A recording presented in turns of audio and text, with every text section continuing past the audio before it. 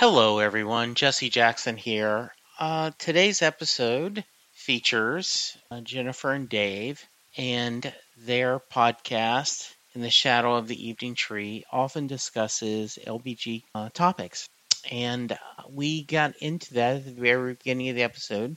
We spent about 15-20 minutes discussing it, and then we moved on to their trip to Ireland, where they saw Bruce and explored the Irish countryside. So just want to be aware, I hope everyone listens to our discussion.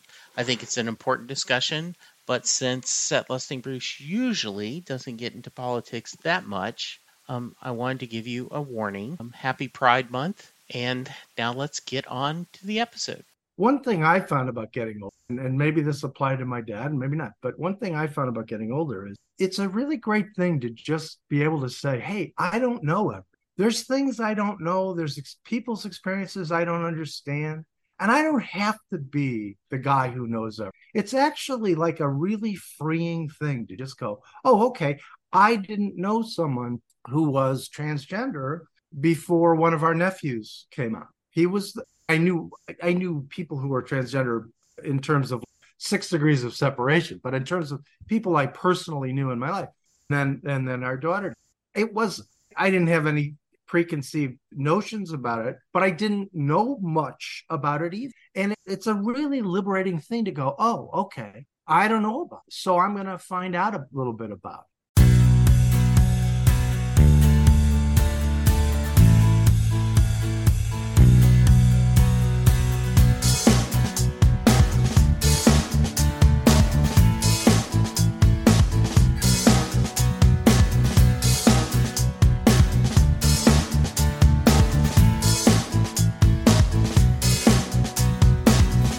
Hello, everyone, and welcome to a new episode of Set Lusting Bruce, your podcast all about Bruce Springsteen, his music, and mostly his fans. I am your host, Jesse Jackson. Joining me are return guests, but this time they are together. David and Jennifer are both podcasters. They do a wonderful podcast talking about relationships and a lot of different things that society is currently working on. I had them on separately. And Dave said, hey, we took a little side trip. Do you want to can we talk about it? And I said, absolutely. So we are going to get to their very fun trip. But in the meantime, ladies first, tell us about yourself. Okay. Hi, everybody. I'm Jennifer and married to David, 29. 29. And we love music and like to see music venues whenever we can. A lot since we're close to Chicago. Obviously, that's been a great place to see people because everyone always comes to Chicago, which is great. So we always get to see music that we love and enjoy. We took up guitar lessons and took lessons at Old Town School of Music.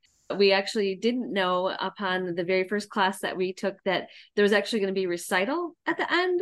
There was people going to be in the audience and we were like, what? Yeah. So that was frightening, but it was only the audience was other people who were taking classes during that time. So it wasn't like, and family and friends. So it wasn't anything like hundreds of people, but still to be on a stage at Old Town where we've seen Garland Jeffries, Stan Cash, weird to be on there. So, and Jay Clemens. We saw Jay Clemens. Nice. And we got to talk to him. So that's exciting. So we did dabble in that a little bit to just see if it was something that we could do.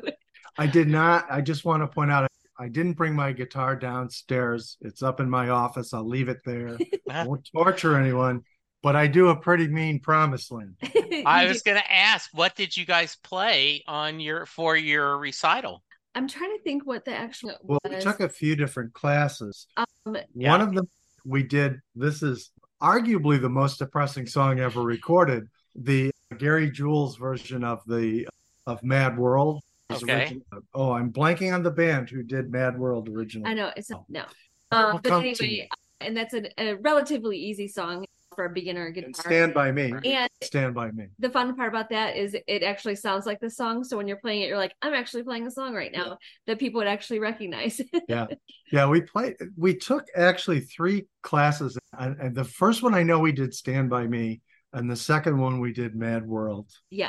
It's the band that did Everyone Wants to Rule the World. Why can't I think of it? I know, I can't either. Anyway, I'm sorry. Okay, But that's okay. and that kind of led us on our journey to our trip. Do his intro and we'll talk. Yeah, so I'm Yeah. Dave Von Evers. I'm a longtime lawyer in the Chicago area, although mercifully I don't practice law anymore. I work for a company that provides content for lawyers, practical guidance and so forth. So I'm primarily a writer and editor, although they still make me be a licensor. But anyway, in any event, I've done that for years. We're both from the Oak Park area. I grew up in a suburb called Oak Park right outside of Chicago. We actually grew up a mile from it and never knew that. We met in a bar. Yes. So there's a kind of a Springsteen element in that. Before there were dating apps. But aside from being a very bad guitar player, I've been a Springsteen fan forever. I first saw Bruce on the River Tour in 1981 when I was a freshman in college at Illinois, and been followed him ever since. Well, I was a fan before that. I think you and I talked, Jesse, about the revelation for me was Darkness on the Edge of Town. That was the album that I liked Bruce before that, but that was the album just blew me away, and I've been a fan ever since. We got married. We actually misspoke. We've been married for 28 years. That's true. We got married in 1995. Yes, because I should know that because our oldest is 27, Right. and she was born a year after we Right. got married. So And we do a podcast together, talking in part about our life and relationship and our kids. It focuses primarily on LGBTQ plus issues. That podcast is called, and you'll appreciate this, In the Shadow of the Evening Trees, a nod to Bruce Springsteen. And that's on Apple Podcasts, Stitcher places, and it's also your website, intheshadowoftheeveningtrees.com. And then I do, because I'm a crazy person, I also do I refer to it as a Clash-inspired podcast. Lake County, Illinois' favorite Clash podcast. I'm prone to say, as far as yes, I gave myself an award. That's called 2 minutes 59. It's not out there on many platforms yet, but I have a website too.com. You can, and it's all about Clash relations. Although I do talk about Bruce. We do need to, because we had talked about that, and then life got in the way of, I know very little Clash, and you said we talked about you giving me like a 10-song playlist, and then me joining you to talk about that. So I still think we need to do that. My latest musical obsession is Jason Isbell. Love Jason. I knew of him, and he was coming to Dallas. The tickets for where you could sit sold out too quick, and I'm an old man. I don't stand up for shows. So I drove down to Austin to see him live, and so I did my homework, right? I had Nashville Sound, and I had reunions, but I had not played them on repeat, and I bought Live from Ryman and Southeastern, so I've been on this Jason Isbell blast, and my good friend J.B. Clark would make the argument that Elephant is the most depressing song ever in the world. That's why I'm bringing him up. Yes, that it's in the discussion. I played Chicago Theater a number of times in the city. Tears for Fears is the band that originally recorded Mad World. Yes. I don't know why. I had an old man moment. I understand. Hello, Pantheon podcast listeners. Christian Swain here to tell you more about my experience with Raycon earbuds. Our family now has 3 pairs of Raycon earbuds around the house, and my wife just grabbed a pair of the Headphone Pros to replace some headphones from a company that was double the price. And yes, she loves them. Now, if you haven't pulled the trigger on a pair of Raycons, or even if you have, but you're in the market for another pair because they're just that good, well, now is the time to check them out, because they just launched their upgraded model of the best-selling everyday earbuds. With Raycon's upgraded everyday earbuds, now you also get active noise cancellation, ergonomic design, and multi-point connectivity that lets you pair with 2 devices at once. New quick charge function, 3 customizable sound styles, plus awareness mode. Available in a variety of vibrant new colors to complement any and all skin tones. I even have a pair of earbuds in a cool green color. I have tried just about every earbud known to humankind, and these Raycons are fantastic. Seriously, if you've been wanting to check out Raycons, there truly is no better time. You're going to ask yourself why you didn't check them out sooner, and Raycon offers a 30-day happiness guarantee. So what are you waiting for? Go to buyraycon.com/Pantheon today to get 20% off your Raycon order, plus free shipping. That's right, you'll get 20% off and free shipping at buyraycon.com/Pantheon. buyraycon.com/Pantheon. Hey folks, Stefan Shirazi and Renee Richardson here from the Metallica Report. And we are proud members of the Pantheon podcast family, where the best of music and podcasts unite. We've got something pretty cool for you. We're giving away an exclusive Metallica merch package worth over $250. That's a whole lot of Scary Guys, Skulls, M72, and other sought-after Metallica swag. And we've made it easy for you to win. Follow and share the Metallica Report, and you're in the game. Go to pantheonpodcast.com/Metallica, enter your email, and hit that button to be entered to win. And just like that, you're eligible for our monthly exclusive Metallica merch package. And guess what, rockers? You can enter every month, so just do it. And while we love our global brothers and sisters, the lawyers won't let us ship outside the U.S. We're going to talk about something fun, but I think with you two on here, I've got to bring up that, people who have a different lifestyle are under attack right now. Yeah. Not that people don't want them part. It is attacked. You can't just, as much as we hated Don't Ask, Don't Tell for people who truly understood that just because you have a different sexual orientation does not mean you can't serve this country and serve this country well. But now then, there is just an anger and a viciousness. Bud Light gives a little bit of money to someone just to say, I drink the beer.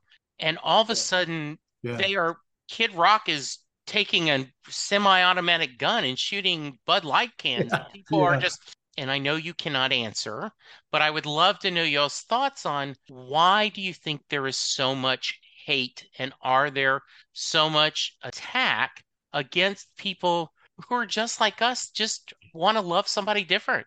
I have some thoughts, and I don't mean to. I want both of you to say, But I go back and forth on it in my own mind. And part of it is, sometimes I think, and I take comfort in the thought, that it's the last gasp of a dying movement, in a sense, or a dying part of our culture. We've shed other bad parts of our culture over time, sometimes with enormous pain.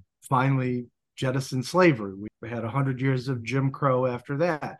Finally passed the Civil Rights Act. And I think, I recall from history class as a kid, and I was a history major in college, but even going back to high school, I recall one of my history teachers would say that revolutions often happened not when people are the most oppressed, but when the oppressor starts to let up a little bit, and then the public's expectations get higher and they demand more. And when the oppressor tries to clamp down again, they say, no, we're done.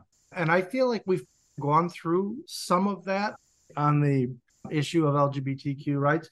I think about in 2004, during the presidential election, the sitting president his party made a big deal about trying to fight back against the idea of same-sex marriage. He even suggested at one point that maybe there should be a constitutional amendment that would ban it.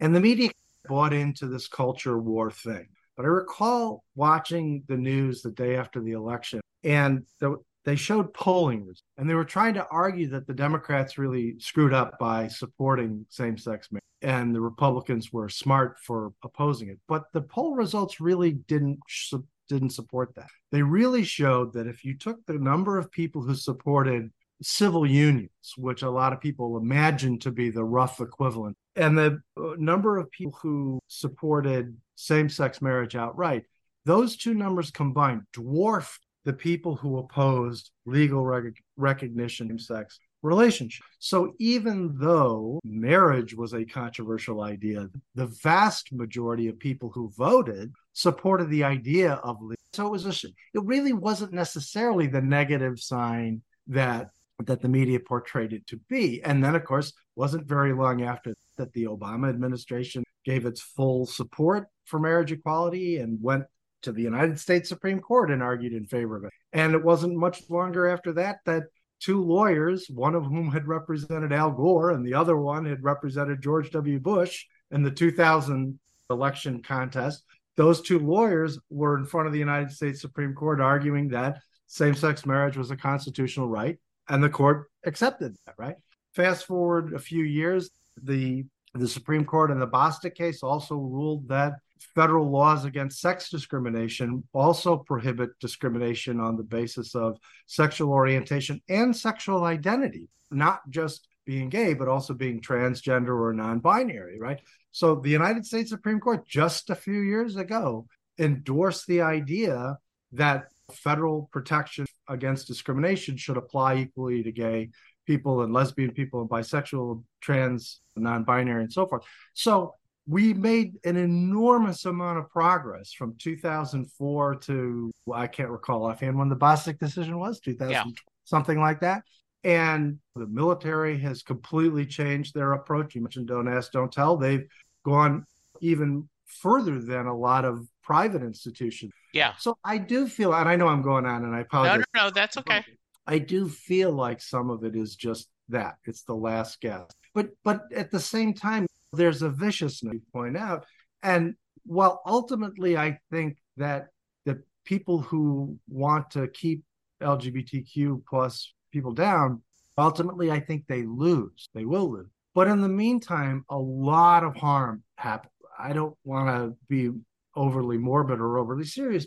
We have people in the community taking their own lives. We have people in the community whose family who lose the support system of their own family. So there's I have some feelings of optimism in terms of the long term, but in the short term, these folks can do tremendous harm to innocent people. And I think that we're hyper aware of that because our old and 27, her partner's transgender also, and it's just like anytime that can be specific, we know that because obviously it's online and everything like that, and so it's heartbreaking to feel like you going out, especially like when she was transitioning, like being afraid to go out in public because what are people going to are they going to stare? Are they going to wonder what's going on? Are they going to ask questions like that? So that was, we're always supported from day one. So that was never an issue for that. And she came out when she was 2, but just like I think for the most part, people just don't understand. And so when they don't understand, they attack it because they have if you ask them the definition of gender, they probably couldn't, but they know I hate trans, and you're just like, okay, but why? Kind of thing. And just having especially for like younger children, to be able to express themselves at an earlier age instead of waiting to be an adult to say, this is who I am, because they're afraid of the repercussion. What bathroom am I going to be able to use? Can I play a sport? And all that is just heartbreaking, and it should be like fair for everybody. Yeah, I really agree. And the idea, right, it's just the propaganda, right, that what it is, we've got crazy guys that just want to be in the woman's bathroom, or people they can't cut it in men's athletics, so that way they're going to compete in women's athletics, right? These outlandish outliers versus just really, and it makes me very upset.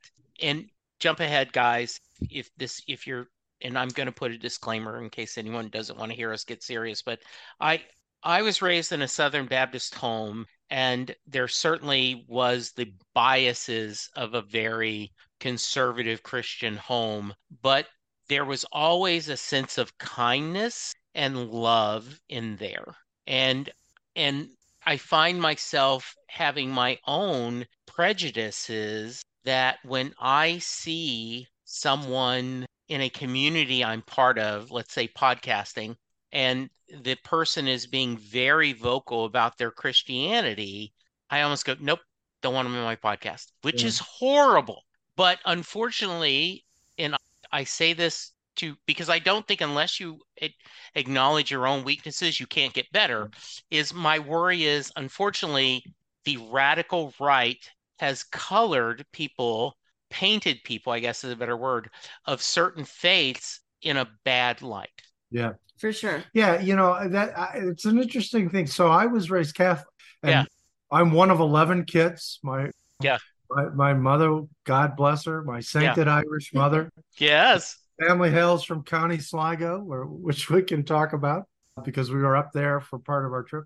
But I was fortunate. My parents were pretty open minded. You said something a moment ago. We all have prejudice, and every one of us, no matter how good we think we are, and no matter how unprejudiced we think we have them, and we do have to confront them and challenge them. But it was an extraordinary thing. So when I was very little, my father got involved we lived in a suburb, and it was an almost all white suburb. And my father got involved in trying to integrate the public schools. And he, in fact, wrote the first diversity policy for our public schools in Oak Park.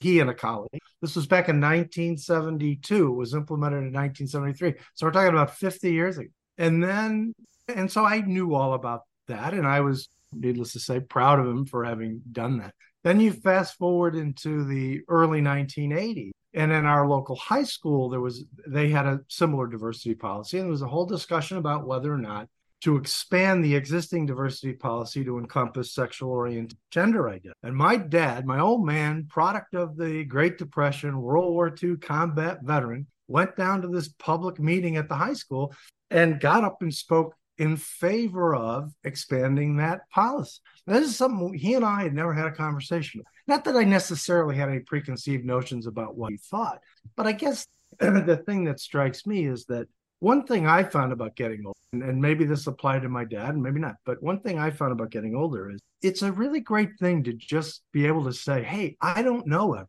There's things I don't know. There's people's experiences I don't understand. And I don't have to be the guy who knows everything. It's actually like a really freeing thing to just go, oh, okay, I didn't know someone who was transgender before one of our nephews came out. I knew people who were transgender in terms of 6 degrees of separation, but in terms of people I personally knew in my life, and then our daughter, I didn't have any preconceived notions about it, but I didn't know much about it either. And it's a really liberating thing to go, oh, okay, I don't know about it, so I'm going to find out a little bit about it. Yeah. And it's a totally cool thing. And it feels good to just be able to say, hey, I don't have to be. We always want to pretend we're the smartest person in the room. You don't have to be the smartest person. Let somebody else be that. And you shut up and listen sometimes. Right. I don't mean you, Jesse. No, I exactly know what you do. All right, we're going to move to Bruce, but I want to give Jennifer a chance. Anything you want to share? Anything you want to share on the topic, and then we're going to skip over to Bruce. Yeah, I just think that especially like June 1st is Pride Month starting for people who want to get involved. It's one thing to say you're an ally, but if you do that in the comfort of your home without ever do anything specifically for it, and it could be anything. I have a former coworker whose son is transgender and almost got in a fight going into the bathroom that they were allowed to go into and everything. An ally can be like stepping up for that person and saying, hey, this is wrong, kind of thing, and just pointing things out and stepping up for people who are vulnerable. We're totally proud of our daughter. She's amazing and doing great and making great strides. So we could not be prouder of her. We just saw her last weekend and just doing great. And that's all we really want. Any parent wants for their child. Right. But then obviously when you've got that layered on top, there's just like another level of like, you just feel like nervous for them, that you just want them to be able to live their life and enjoy it like we do. I am really glad we're talking about this because Pride Month is coming up, and it is really easy to change your icon on Facebook and to do these things like putting the flag out on Memorial Day. Yes. And there are things you can do, and I'm sure there is a list of them. And I know that one thing I am going to do is I have a regular bookmarked on my 2 senators, which are arguably 2 of the worst senators from Texas, our governor, my congressman, and I'm going to send them an email saying we should be more supportive of LGBTQ rights. And all those people together collectively doing that, then people will start to listen. Yeah. Absolutely. All right. So you guys took a trip. So We Jennifer, did. start out. Why did you guys take? Because I know Dave. Dave is like me. Linda looks at me like everyone's. Can I talk? Yes. So I'm going to start with Jennifer. Why did you guys decide to take a vacation? And was it just to see Bruce, or was that an extra bonus? It was definitely an extra bonus, but that was the catalyst for going, because we knew that when he was going to go on tour again, that we were going to try to get tickets. We had just gotten back from Ireland like last year, that in May, and the tickets went on sale during May for the European tour. And David came up to my office, what if we try to get tickets to Bruce Springsteen in Ireland, and also the tickets go on sale tonight, and we have to stay up till 2:00 in the morning because the tickets go on sale at 8:00 in the morning on Ireland time. Would you want to do that? And without hesitation, I'm like, yeah. We had no idea, like, that's how we roll. But it is. In fact, on our trip, we're like, we can't believe we made this happen. But the hard part was obviously staying up late.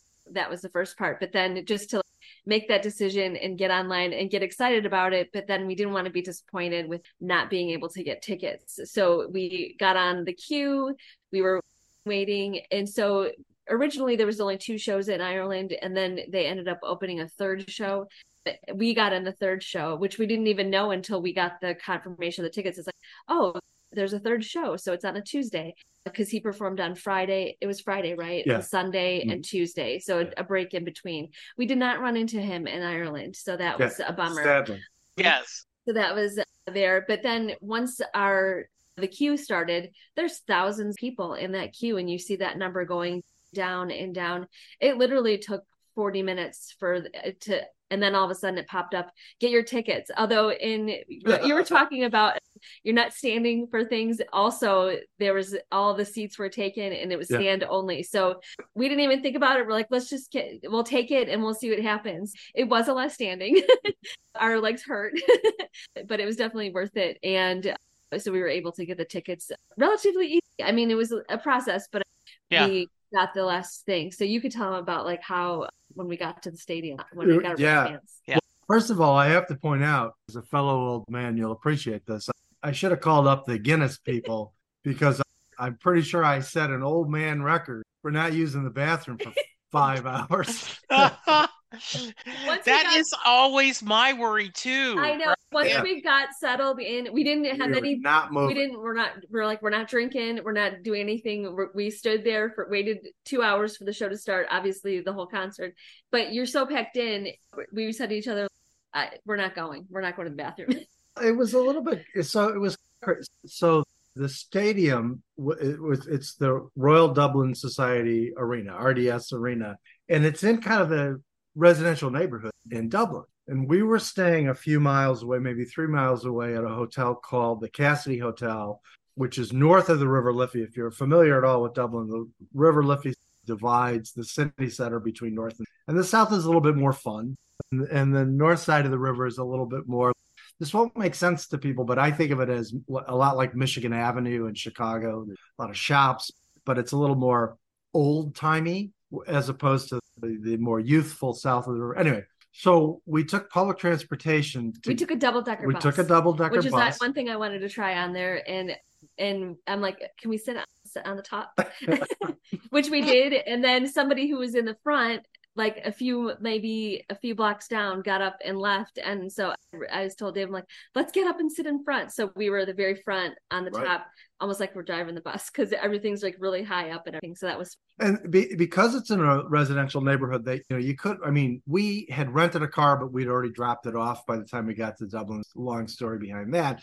But they told you to take public transportation because it's in a residential neighborhood, and they were going to close down the area around the stadium. And they also said, so the gates opened at 5 and the show started at 7. But they said conflicting things. Don't queue up in front of the stadium because we don't want to disturb our neighbors. But then they also said, get there early enough to get in. So it was like, let's just try to get there at 5. Right. Yeah. And we actually ended up getting off the bus a few blocks before, because people who we had taken the bus with, like from our hotel, we were talking about it, whatever. They're like, the traffic was getting more back to back. And so we ended up getting up and walking the rest of the day, which was a great tip, because we I ended up buying a poncho, even though I had like a jacket on. The weather, we kept on looking at the weather. It's outdoors. Of course, if it rains, we're going to be in it, kind of thing. So they were selling ponchos for only €5. So I'm like, I'm taking a poncho, which we did need because it did rain for like an hour after we got in there. It was like blue sky here, really cloudy over here, and then it just went through. But by the time the concert started, it was beautiful. So we get off the bus and we walk the last few blocks. And we get to the gate where we're going in. So when we bought the tickets, it was standing room only. And we knew that. So we were going to be on the field. This is a stadium where they have like equestrian events and they have soccer and stuff like that. So we were picturing being somewhere maybe in the middle of the field to the very, very back of the field. We couldn't really picture it. We get there and we got through the gate real quickly, just a few minutes. And we had to have the tickets on our phone. They scanned the tickets. We go in and there's a woman sitting there with wristbands. And she says, do you want wristbands to get into the pit? And in my mind, I'm thinking like Nirvana 1995, like a mosh pit. Yeah. Oh, that's a terrible thing to say. I said Nirvana in 90. I know what you said. Yes. Kurt Cobain sadly had left us by then. Yes. Anyway, yeah. But anyway, that's what I'm picturing. So I jokingly said to the woman, I go, we might be a little too old for the pit. And she's like very seriously said, no, take a wristband. So we go through the gate. We use the restroom. That was the last time for many hours. There's like a food court set up. We go into the actual gate into the arena. And we're maybe 10 yards from the stage. Wow. Look at this be? How did it happen? How can we actually get this because of the wristbands? Yeah. And I'm like, I am not moving. I'm not leaving. I'm not getting anything to eat. I'm not going to the bathroom. I'm not getting a drink. I'm not losing this spot. And we didn't. We stayed there for the whole 2 hours. It was probably like 2 hours and 15 before he started. And yeah, just crazy, because then obviously as it gets closer, you get those people who out of nowhere are like coming in and trying to sit in front of you, and you're like, I'm 5'2". I'm sorry, I've been standing here for 2 hours. You have to get behind me. You're way taller, that kind of thing. So I was getting a little tough with some people. So there was another couple near us, and this little, she was probably roughly our age. This little bit older Irish woman kept some people in check for us, which was awesome. Nice thing for her to do. Yeah. So you made me laugh because I had forgotten this. 2002, my first Bruce show, we were going to the American Airlines Arena here in Dallas, and it was Linda and I and two of our closest friends, Denise and Andrea, their sisters. And so we had horrible seats, like all the way at the top, right? Yeah. And so we're there, and Linda's, we're going to get a beer. Do you want anything? Nope. You don't even want a Diet Coke? Nope. I don't want to go to the bathroom. I went to the bathroom first and relieved everything I could. Right? Like I need this bladder to be totally empty. Yeah. And so yes, I applaud your decision. And there is, I've never been in the pit, but I've had enough fans on the podcast to say that overall there is a sense of community that kind of says, nope, I know you were here and I was there, and we're going to hang together. So that's great. Yeah. And obviously people who were in front of us, if they left, we knew when they were coming back, you've been here with us. So that kind of thing, for sure. But we ended up having just like unbelievable seats. I mean, I've never gotten at any concert I've ever been to. Yeah. Kind of thing. And so that was unbelievable, because just to walk the arena and we just looked at it like, that's the stage. Like that. Yeah. We couldn't believe it. We couldn't believe it. And occasionally we were on like the left side or his right side and everything. He did come over to our side. There's a walkway on either side. And we'll have to send you pictures, because it's just to have it like, take a picture from your phone and that's close up of Bruce Springsteen. That's beyond anything. Had you guys studied the set list beforehand? Did you kind of know? Okay. So you guys. I wanted to go in fresh. Okay. And I knew there was it seems like there may have been some controversy. People complaining that he didn't mix it up. I'm like, what do I care? I hadn't seen him since 2000. It's been 23 years since I saw Bruce Springsteen. Like, I cared whether or not he mixed it up. And were people saying that, like, going to multiple concerts, thinking like you have to perform for me a different set, because I was just at... Absolutely. Okay. That is a little bit, and I will take their side. The side is in the past, that's what he's done. Sure. In the modern tour, he has not so far. By the way, for those of you who are listening and not watching this, while we were discussing the political, their cat left the room. Yes, she did. did. She had no interest. Right. I've heard Mom and Dad talk about this way too often. Yes. I gotta go. Yes, And now then that we are talking Bruce, she has joined us again. Yeah. It's like, okay, now then I can join you. Right. This conversation I like. Yeah. Yeah. It is funny how they sense, and dogs are this way too. They absolutely sense if you get a little tense, if the pitch of your voice goes up a little bit. By the way, I should point it, they don't like my guitar playing either. They'll bolt if I pick up a guitar. All right, so you go into it blind. Tell me about the show. What did you guys think? I thought since it was my first concert, I said it was my first concert, not my first concert ever. Yeah. My first concert. I just went in with no expectations, that I knew it was going to be fabulous. It was.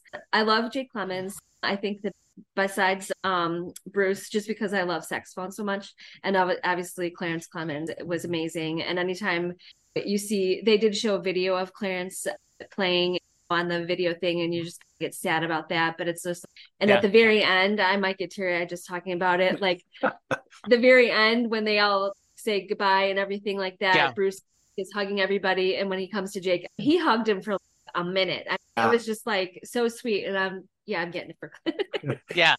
There's definitely a special bond there. So that's an interesting thing too. So I have not seen Springsteen since 2000. I saw him in St. Louis, and so I didn't know whether or not they would play 10th Avenue Freeze Out, because obviously that's the song about the big band joining the band, right? Sure.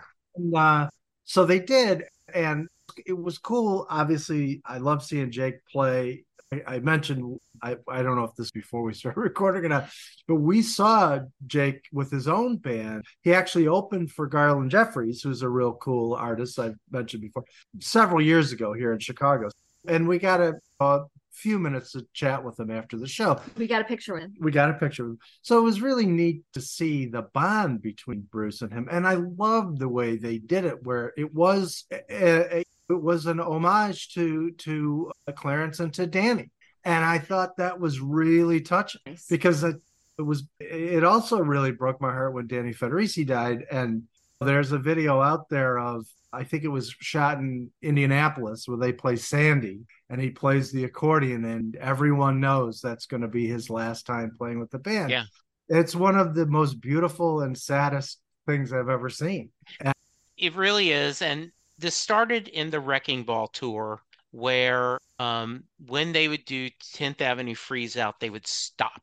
When the big man joined the band, and they would stop, and there were these picture of Clarence, and the crowd would go crazy. And since then, every tour, when they do 10th Avenue, they play that video montage of Clarence and Danny and sharing that.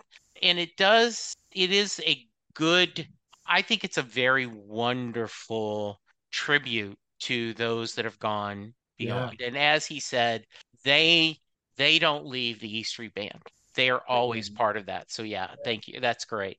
The other thing I loved about it, and I'm sure this is like this at every Bruce concert, is everyone sings every song out loud as they can. So that was also fun to me, because I wasn't expecting that so much kind of thing. I should have warned you.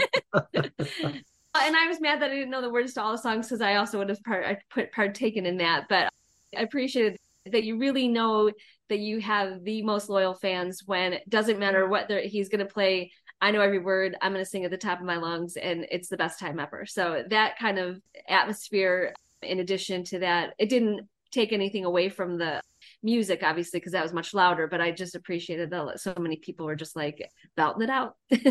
How many of the songs do you feel you knew, Jennifer? Oh, I probably knew over half the songs. And then David had mentioned when we got back that we looked up and you probably know this too, on his website, we can actually listen to the concert from Ireland on the day that we were there, start to finish, and we can actually purchase it for download. And it has this and everything. So cool too, just to have that memory of just with that. And my wristband is already in my scrapbook. Yes. Yes. Yeah. So, any highlights? And then I'm going to ask you the same questions, David, but any highlights, Jennifer, of songs that stood out specifically? I'm trying to think. There was the one song that was the longest, and I can't remember it. Was it a more jazzy kind of thing? Yes. Kitty's The Kitty's Back. Yeah. Yes. Yeah, that was phenomenal. And then, of course, I love the ones that the saxophone and the horns are, because that's my favorite. And any band, if there's a horn section, that's my ultimate favorite. And I love that part so much. That was also good. Patty Scialfa was not there, so weren't sure why she wasn't there. And then was there somebody else? Maybe not. No, but that may have been why they didn't play If I Should Fall Behind. I don't know if they still do that. So Patty was on the very first night of the tour, and I do not think she has played since. Now, there was a couple weeks ago, it went viral, right, of Michelle Obama and Patty, yeah, and Kate Capshaw, Yeah. Mrs. Right. Steven Spielberg, all go on stage to sing, and there's the Steven Spielberg and President Obama looking proud husbands. Hey, look at what my wives are doing. So yeah, and there is speculation on that. I like to think that she's staying at home being a grandma. That because they have a new grandson. That's right. But yeah, you don't know, like her stamina may not be what it used to be. So it could be a number of things like that. We were just surprised that we were able to stand that long. Yes. And one of my friends from high school was actually going to see him in Paris the following week. And the first thing she said to me was like, how was the standing? I'm like, it's a lot. It was a lot. Yeah. It was a lot. Now, did you get before I'm going to get to your concert memories, but did you have to walk the 3 miles to the hotel, or were you able to get a bus? We walked actually back. ended up walking. Good question. Oh no! It wasn't planned. We had asked the hotel, "Is it hard to get the bus back?" And they're like, "No," which it isn't. There's the bus stop and everything, but they didn't know is like the first 5 blocks are blocked off, so just the masses of people can just swarm out. When we got to the first bus stop, it was so packed there we would have waited there forever. So let's just keep walking to the next one. We saw a bus come by that was packed one bus. And so we just kept on walking to the next bus stop. And the next thing you know, we're like getting so far and we're like looking at our phone. I'm like, you know what? I think we can make it. And then our biggest tip for travelers, if you're walking, we walk everywhere when we travel, just find the nearest hotel. They've got nice bathrooms. Yes, exactly. Well, I got to tell you, part of it was I'm sitting here after 5 hours and we're walking back. And I'm thinking to myself, do I really want to sit on a bus, very slow moving bus, for an hour, creeping through traffic? And it'll probably take us as long to get back to the hotel as if we walk. Yeah. So that was part of the calculation. And we finally stopped in at a Westin, and they had a beautiful, to quote George Costanza, flush like a jet engine. Beautiful facilities.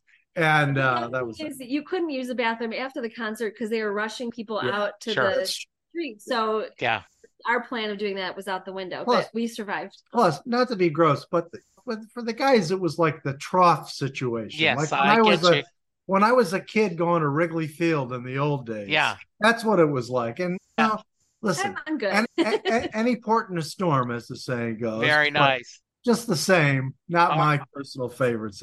All right, Dave. I want to say that after that, by the time we got to our hotel and then got back, I think we had walked cumulatively of what we walked that day, almost like 9 miles that day. So it was crazy. It was a lot. I know you were tired. Yeah. Yes. All right. How about you? Highlights? Any favorite songs that stand out? Yeah. For one thing, I like the fact, and I anticipated this, even though I didn't look it up. I like the fact that he opened with My Love Will Not Let You Down, because that was what he opened with on the 2000 tour, which was the last time I saw him. I didn't know. Yeah. And then he went right into Death to My Hometown, which is it's a cool song, and the audience reacted to me. And it has an Irish tint, I think, Death to My Hometown. Yes. Yeah, for sure. And then he played, I just have to say, they played No Surrender, and Steve had a Ukrainian flag colored Stratocaster, which was not lost on the crowd. They were very enthusiastic. But aside from those things, he did a phenomenal version of Johnny 99, speaking of Nebraska, we were talking about a little while ago. That was the only song he did off Nebraska. I was hoping for Atlantic City, which is one of my absolute favorite songs. but Johnny 99 is great. That was really cool. Kitty's Back was great. And he also played East Street Shuffle, which I didn't really expect. So But that was a that nice had a little bit of the horns back and forth too, and the drum percussion back and forth on that. Right. Yes. Yeah. He only did one song off the Soul album. He did Night Shift, but that was nice because it really let him feature the background singers, Yes. especially Curtis King. So I like that a lot. And I will say, controversy or not, I really enjoy the Soul album. I just did. Yeah, he played Letter to You. He played Last Man Standing, of course.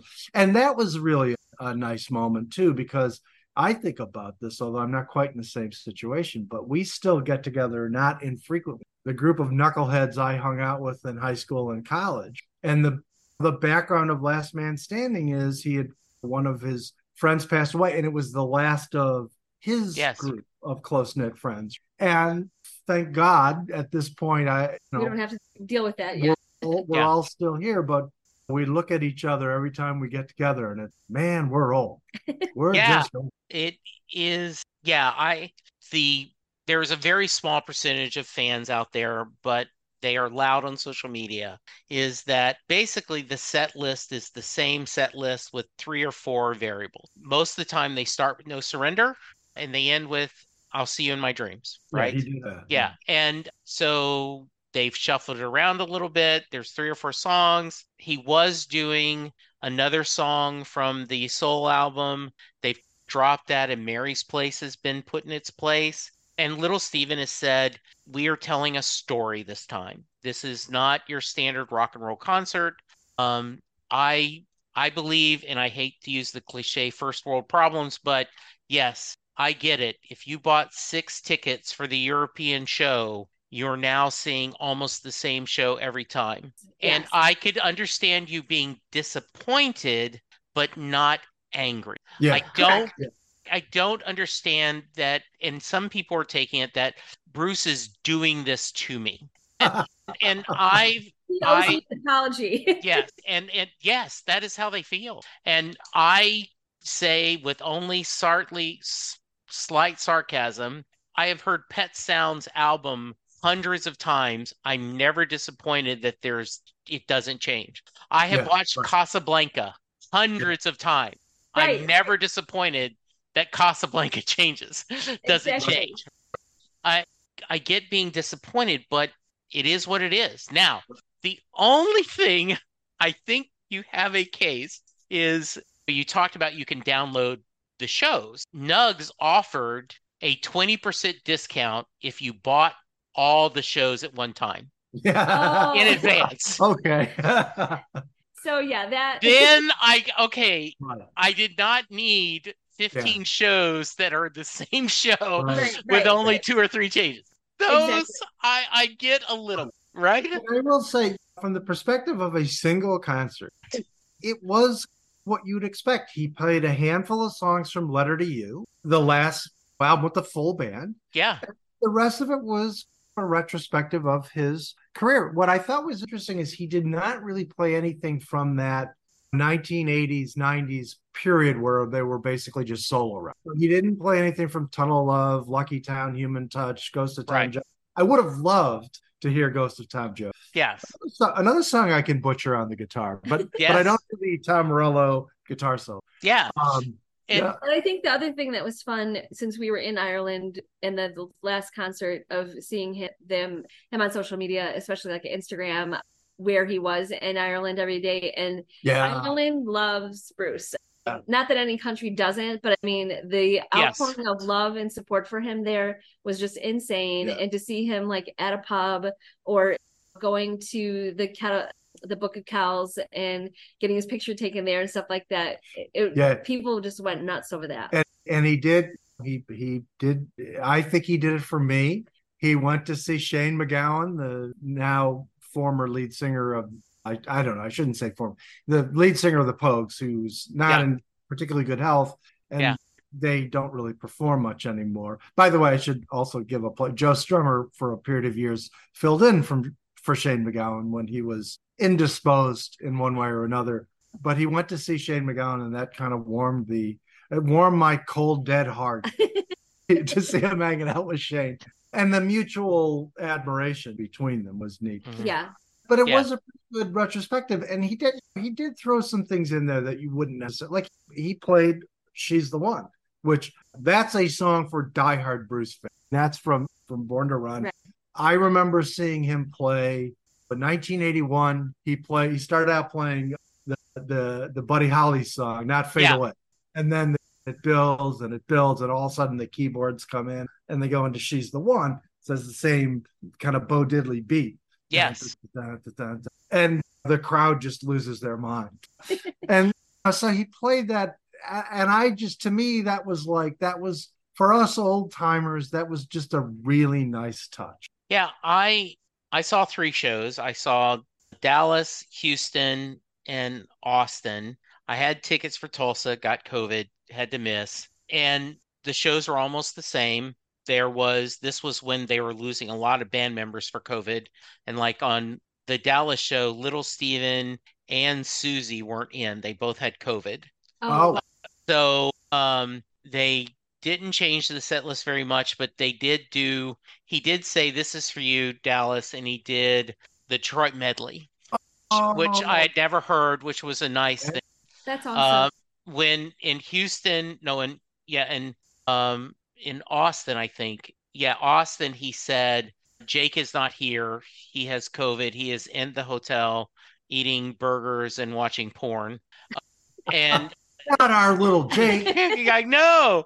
And so we had Eddie O'Banion stood up, and they made a big introduction to Eddie, and all the saxophone parts that Jake would have done, he did, which was really nice because Eddie O'Banion has been a long time. He's been on the South of Johnny and all that stuff. Yep. So it was great. Houston and Austin both got "If I Was the Priest," which I was very happy. That's a rarity. Yeah. But very Dylan.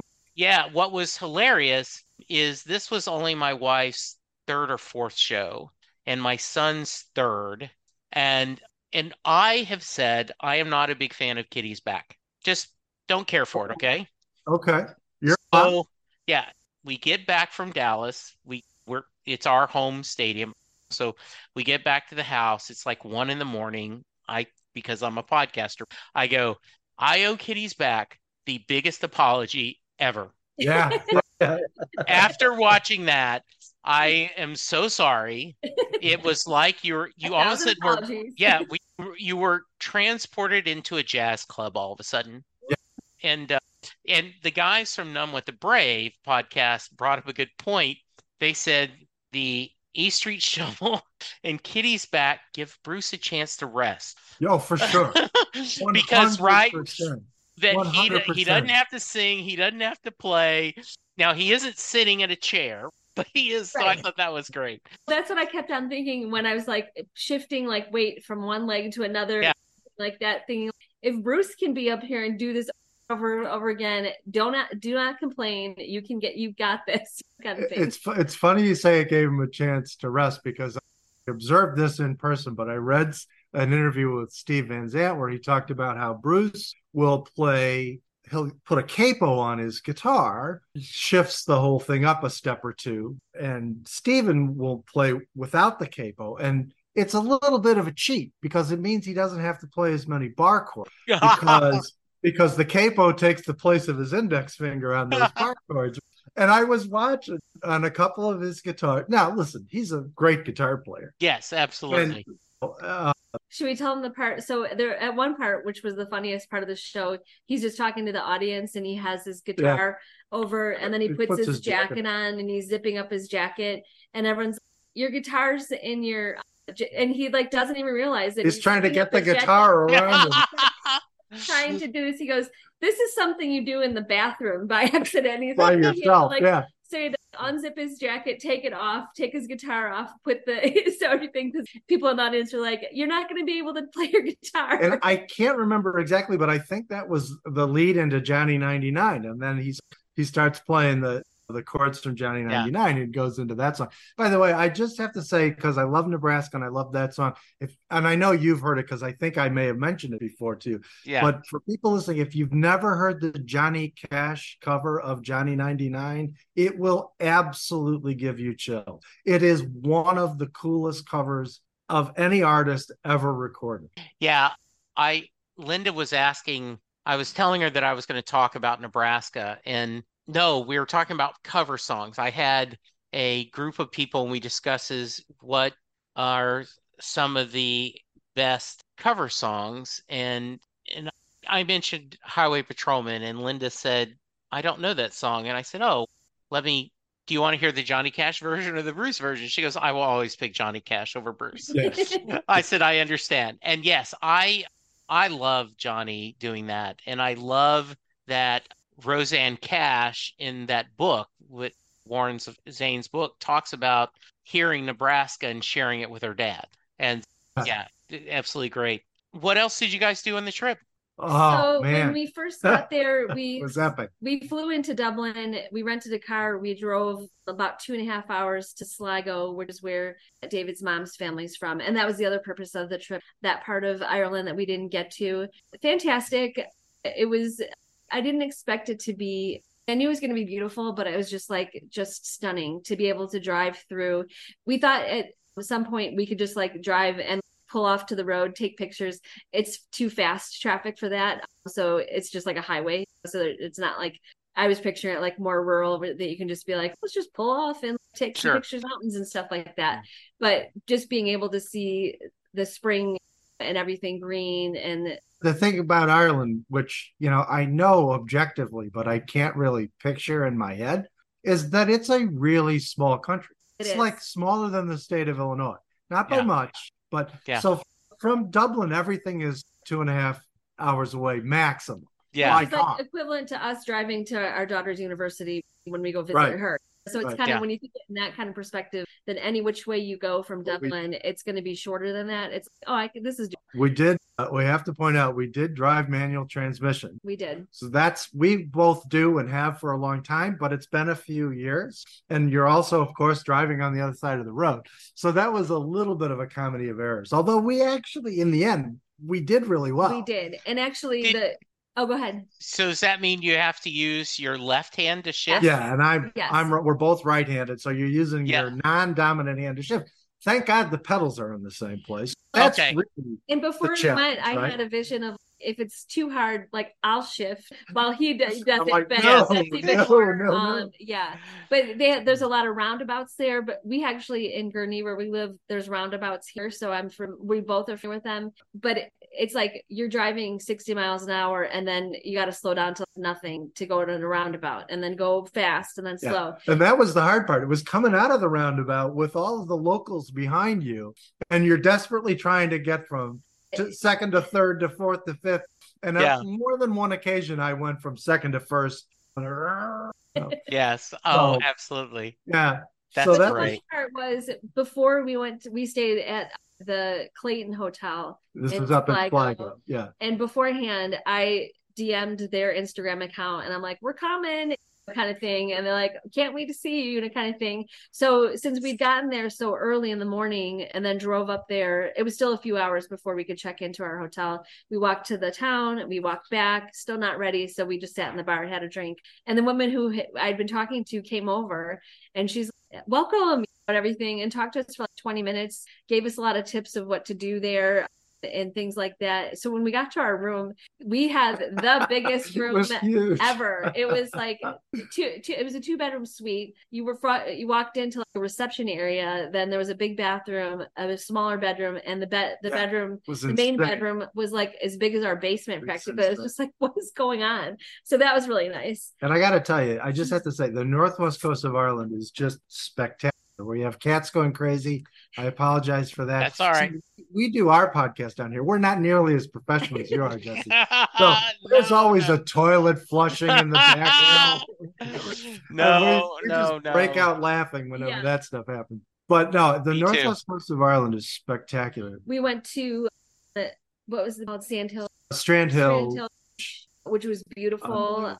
only like a 20-minute drive from our hotel, but just amazing. Walked down the beach, collected some rocks. It did rain that day a little bit, so we did get poured on, but we didn't care. Dried up in a bar where there was a fireplace, which was nice. And then we wanted to do some hiking, and David saw on a website for Visit Dublin that some of the hiking trails that you can do. I kid you not, in this instructions, it said take the Dart, which This is is their back train. in Dublin. This is Yeah. this is Dublin. Yeah, we we came drove back. that. I'm so sorry, but it says take the Dart to Shank Hill, which is the very last stop. Walk to a bar. The beginning of the path is around the bar, and then you just go to climb out these mountains. So we did that. We figured out how to get to the Dart, how to buy a ticket. The first train came up. I was going to get on the train, and then just because it was there, it's get on the train. And I had the ticket, and the conductor has his window open. I'm like, do you go this far? And he's like, no. So I'm like, okay. And then the next train came. Do you go this far? And he's like, yeah, get on. So, we didn't look when we did the directions is how far once you get off the train to get to this bar, to get to the thing. It was a 15-minute walk, and you were walking in a residential neighborhood. Yeah. We had our Google map. She's telling us walk 300 yards, go. We don't have no clue where we're going. And I said, what if we get to this place and this is nothing in existence? And we're just like in the what path? I don't know what you're talking about. So we got there and then asked, went to the bar and asked. Use the bathroom. Yeah. Then it said, is the path? And he's like, yeah, go on the right side of the bar and you'll see the little thing. And so we ended up following that. We ended up hiking for an hour and a half and made it up this mountain and back. But it was like just crazy stuff like that.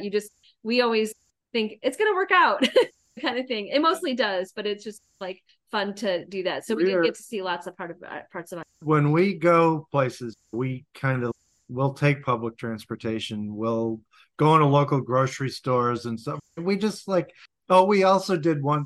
There's a raptor sanctuary called Eagles Flying, which is in County Sligo. And so Sligo is the name of the county, but there's also a town called Sligo. But this was about 15, 20 minutes away from Sligo.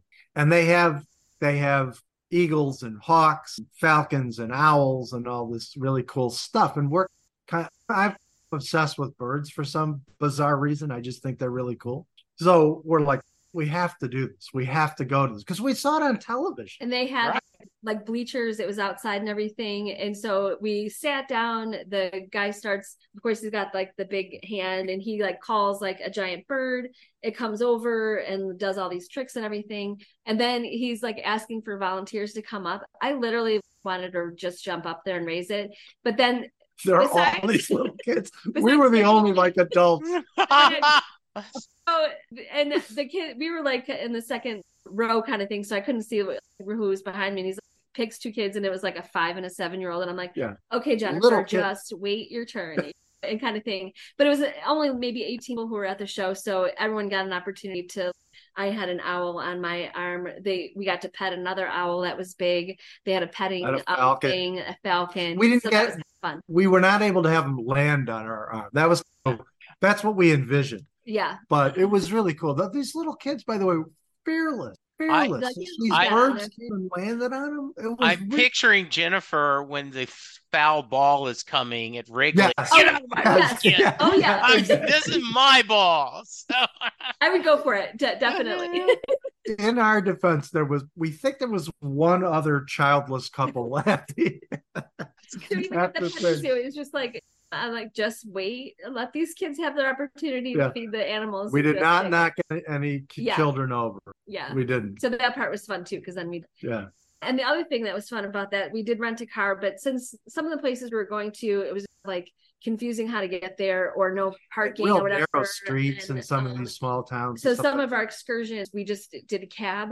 Our very first night, the hotel called us a cab to go to the restaurant. And then the guy's like, how are you guys getting home? We're like, I don't know. And he's like, here's my card, just call me. So his name was Daniel. And so I would just call him like, hey, Daniel, it's Jennifer from Clayton. We're going here. And he's like, be right there. And then there was a hotel that was in downtown Sligo that was called the Glass House. And so it was very prominent there and popular. So usually we'd end up somewhere around there. And then when we were ready to get back, hey, Daniel, it's Jennifer and David.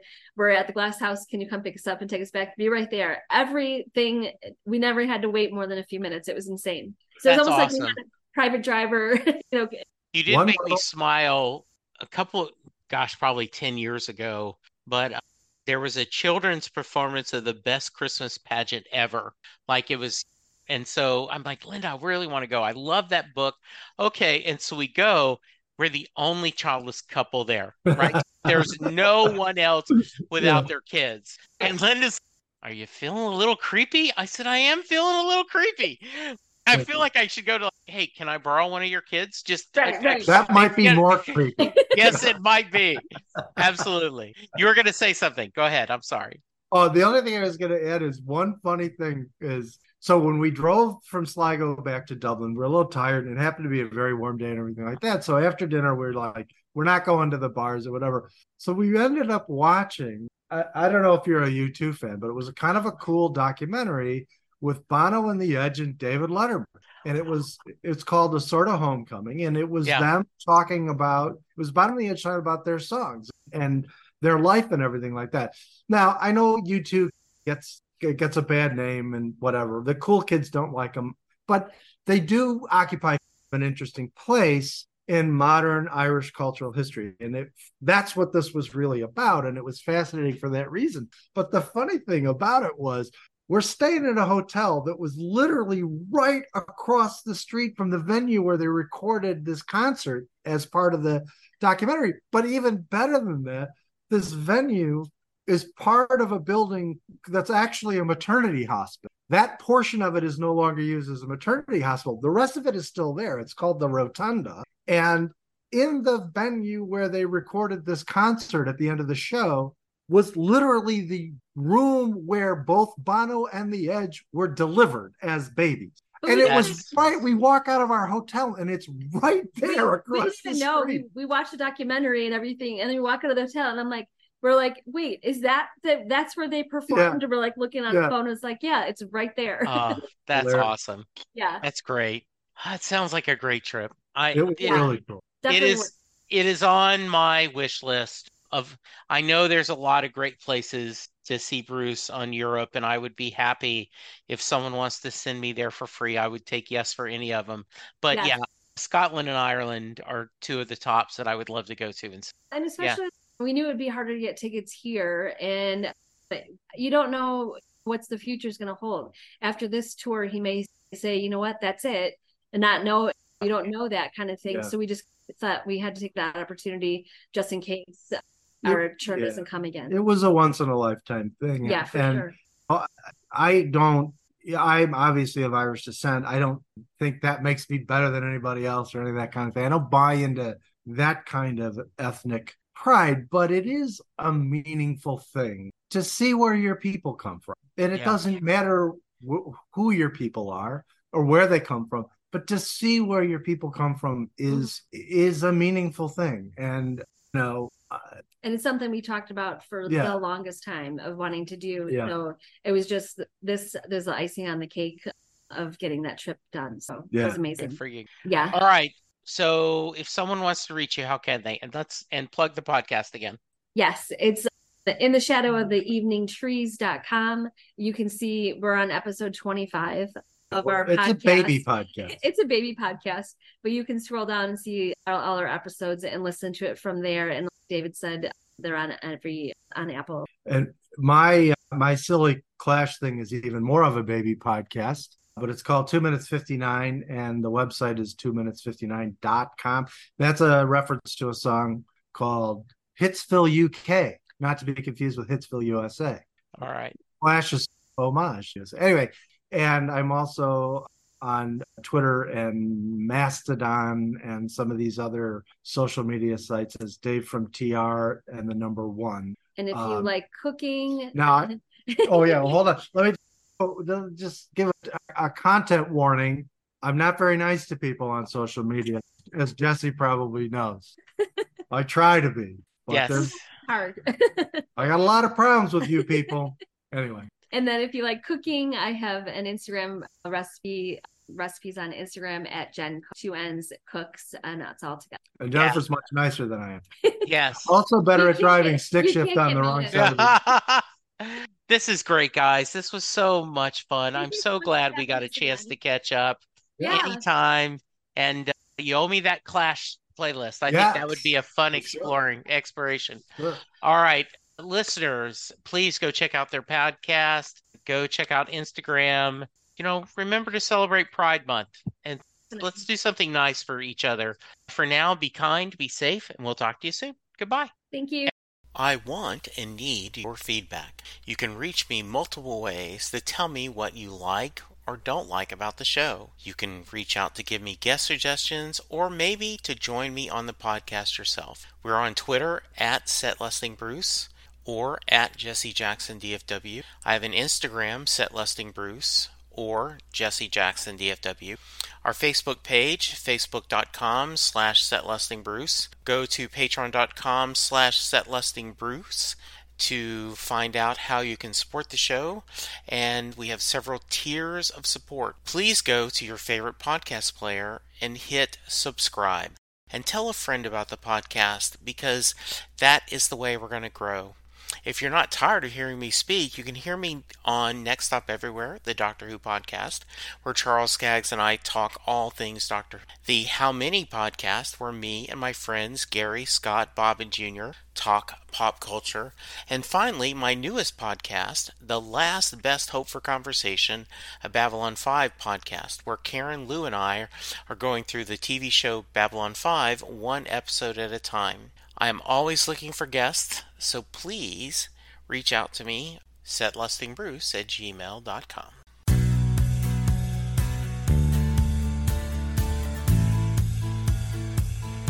You just heard the fun-talking, hard-rocking, music-loving, album-ranking, fan-thinking, joy-spreading, lyric-reading, story-sharing podcast that is the one, the only, Set Listing Bruce.